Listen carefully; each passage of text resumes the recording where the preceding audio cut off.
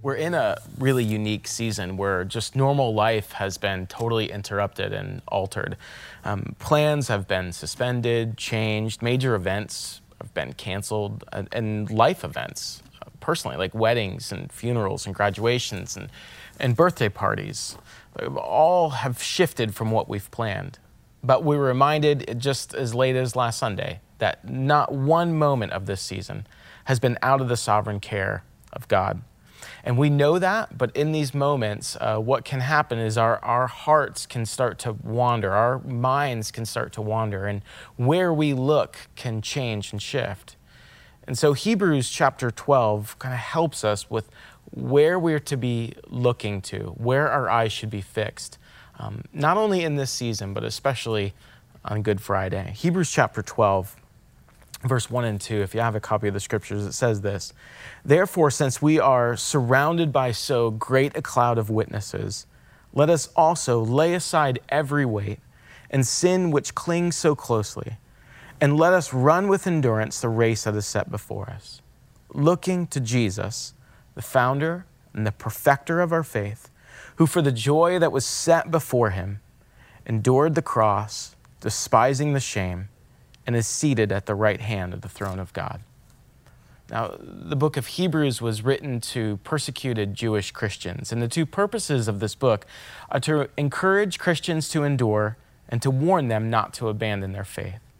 And all of that is rooted in Jesus, the Son of God, who became the ultimate heavenly high priest and offered himself as a sacrifice once and for all. Verse 1, chapter 12 says this: "Since we are surrounded." The writer is saying we're surrounded by these faithful witnesses. And in essence, what he's reminding us of is that faithfulness works. If you look back at chapter 11, we see all these amazing heroes of the faith who saw these incredible things happen in their lifetimes. Like it says kingdoms were conquered and the promises of God obtained, justice for the poor enforced, and they saw the dead resurrected. But then at the end of that chapter, there's also those who are imprisoned and beaten, afflicted, killed with the sword, sawn in two. And then we look to the history and generations of saints who have endured suffering and persecution and famine and war and disease for their faith. And we look at our global brothers and sisters today who are persecuted for the name of Jesus. And what the Hebrew writer is saying, those who suffered for the faith and endured and persevered, they surround us. Faithfulness in difficult days, it works. And then the author gives the instruction to lay aside the distractions of this world. Lay aside the sin that chokes you out. There are so many incredible things that are already happening in this season, and I'm looking forward to hearing about even more that will grow in its soil. But there's also so many trends that are rising in society that show our human tendency and propensity to numb ourselves to pain and suffering and to find all these different ways to escape. There's a book that I've been reading through this quarantine, and in one section, the author is talking about God's revelation to John. And he says this, he says, "The great God with us visited his beloved friend John in a revelatory apocalyptic vision. And in that vision, John saw the resurrected friend Jesus who spoke a waking word. Revelation 16:15, I'm coming like a thief. Blessed is the one who stays awake, keeping his garments on, that he may not go about naked and seen exposed." Through John, Jesus reminded his people to stay awake, to stay ready, to stay sober, and to stay clothed in his love. And even if we don't live to see some apocalyptic return, we each have our own end of days to reckon with. So how silly to be found in the arms of lesser loves when that day comes. Pay attention to what hinders you. Pay attention to the sin that entangles you. And finally, in verse 2, look at our instruction, specifically as it pertains to Good Friday. The writer says, looking to Jesus, the founder, the perfecter of your faith. The perfecter, what he's talking about, all the highs and lows of your life are God-begotten moments meant to perfect what he began. Whether it's COVID-19, or some other sickness, or your job loss, or your graduation that was canceled, your plans that have all been suspended, they're all ultimately used by God for the perfecting of your faith. Well, in what way? How so? He says to keep us deeply tied to him, to keep us deeply tied to our joy. God is not surprised by the chaos and the calamity of this world, or the chaos or the calamity that's in our hearts. That is why he sent Jesus. And that's why Jesus went to the cross. You see, the cross stands as this incredible reminder to us that God knows and sees you, and it's inviting you to look to Jesus. The cross identifies our need for help and shows us that our greatest help is found in the one who hung on it. How does the cross despise the shame? The phrase that the Hebrew writer uses there. You see, what looked like it would destroy life has brought life. The worst thing to ever happen to Jesus is the best thing that could have ever happened to humanity, because it's there that he took on our shame, our sin, our punishment, our humiliation, our death. And because of that, those things could be scorned. Because Jesus endured those things, by faith in him, you and I can endure. For Easter, we're sharing our testimonies through the Jesus Changed My Life campaign on social media. And for many of us, our stories include shameful things from our past. For many of us, our stories are seasons of deepest regret. But because Jesus endured a cross that despised our shame, we can freely share about our past, knowing that it has been completely paid for in full, covered by the blood of Jesus, brought into the light, and the shameful things of our former lives are transformed into trophies of his amazing mercy and grace of God. Beauty comes from those ashes. The cross is the central moment of history that looked like a massive catastrophe. But God was using it to put the laser focus, to set the sights on Jesus, to display his beauty and power and glory, that we would look to him. So as we look at Good Friday in light of these days, let the cross remind us of God's perfect plan and love over us. Look to the cross. Look to Jesus. I want to close with just one final story. It's the story of Charles Spurgeon. Many know him as the Prince of Preachers. And on January 6th, 1850, a 15-year-old Charles Spurgeon was trudging up the Hythe Hill in Colchester on his way to church. And there was a blizzard that prevented him from going to where he was intending on going. And so he turned the corner and made his way into a small, primitive Methodist church on Artillery Street. And Spurgeon told this story thousands of times, but this is one of the most vivid recollections. He says this. He says, "I sometimes think that I might have been darkness and despair now, had it not been for the goodness of God in sending a snowstorm one Sunday morning when I was going to a place of worship. When I could go no further, I turned down a court and came to a little primitive Methodist chapel. And in that chapel, there might be a dozen or 15 people. The minister did not come that morning, snowed up, I supposed.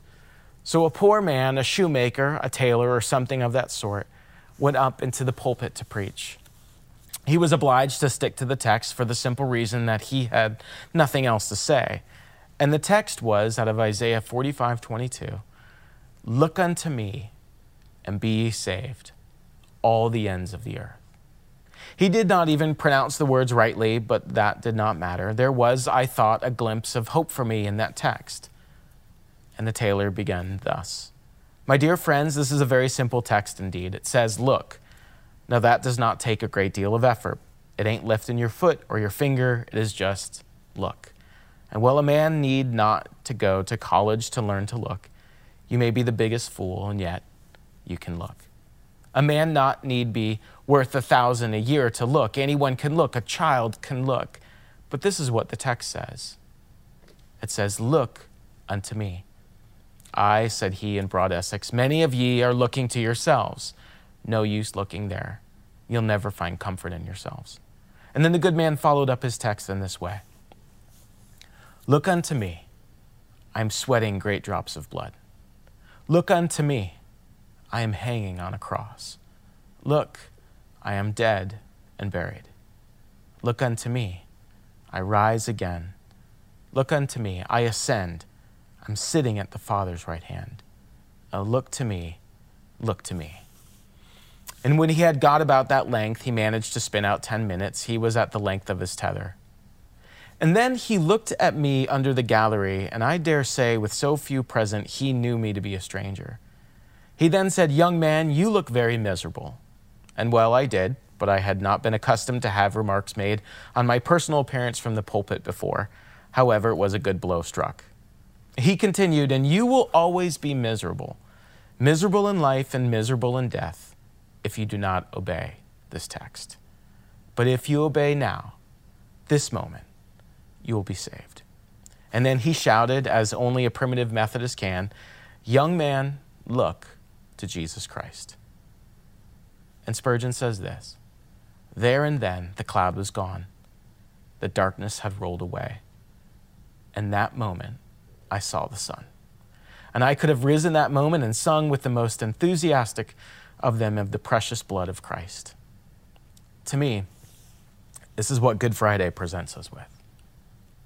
The chance to look once more to Jesus, to see him. There was an old hymn that was written out of Isaiah 45:22, that very same passage that the tailor preached that morning to a young Charles Spurgeon. And the hymn is "Turn Your Eyes Upon Jesus." I won't sing it because we've just suffered enough in these days, but I will read it. It says this, "O soul, are you weary and troubled? No light in the darkness you see. There's light for a look at the Savior and life more abundant and free."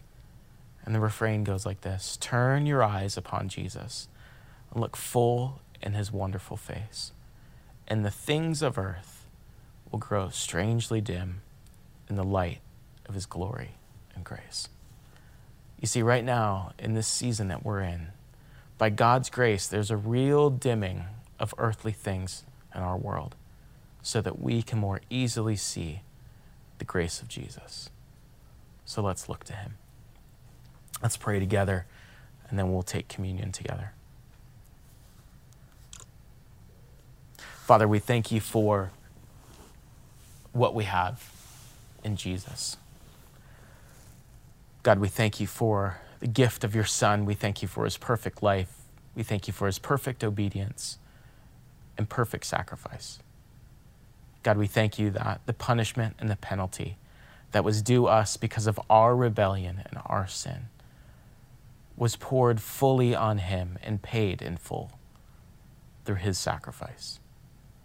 As we move into this moment, God, where we take the bread and the cup, the body and the blood of Jesus, our hearts are full of thanksgiving. God, we're overwhelmed at the weight of our sin and what it cost you. And God, with great joy, we look to you, Jesus. It's in your name we pray. Amen. If you have those elements handy, you can go ahead and take them now, the bread and the cup. Communion is a tangible way for us to do that every week, to look to Jesus, the body and the blood of Jesus. If you have the bread, look at the bread and see the body of Jesus, bloody, beaten. The scripture says it's crushed, pulverized for our sin. And as you look at the bread, take and eat in remembrance and celebration of him. In the same way, we have the cup. And we look to the cup, we look to the precious spilled blood of Jesus, the covering over our transgression, the covering over our iniquity, the covering over our rebellion against the Holy Son of God. And as you take the cup, look, see the spilled blood of Jesus, drink in remembrance and celebration of him.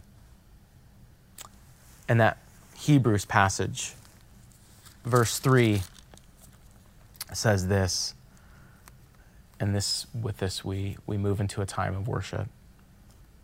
"Consider him who endured from sinners such hostility against himself, so that you may not grow weary or faint-hearted."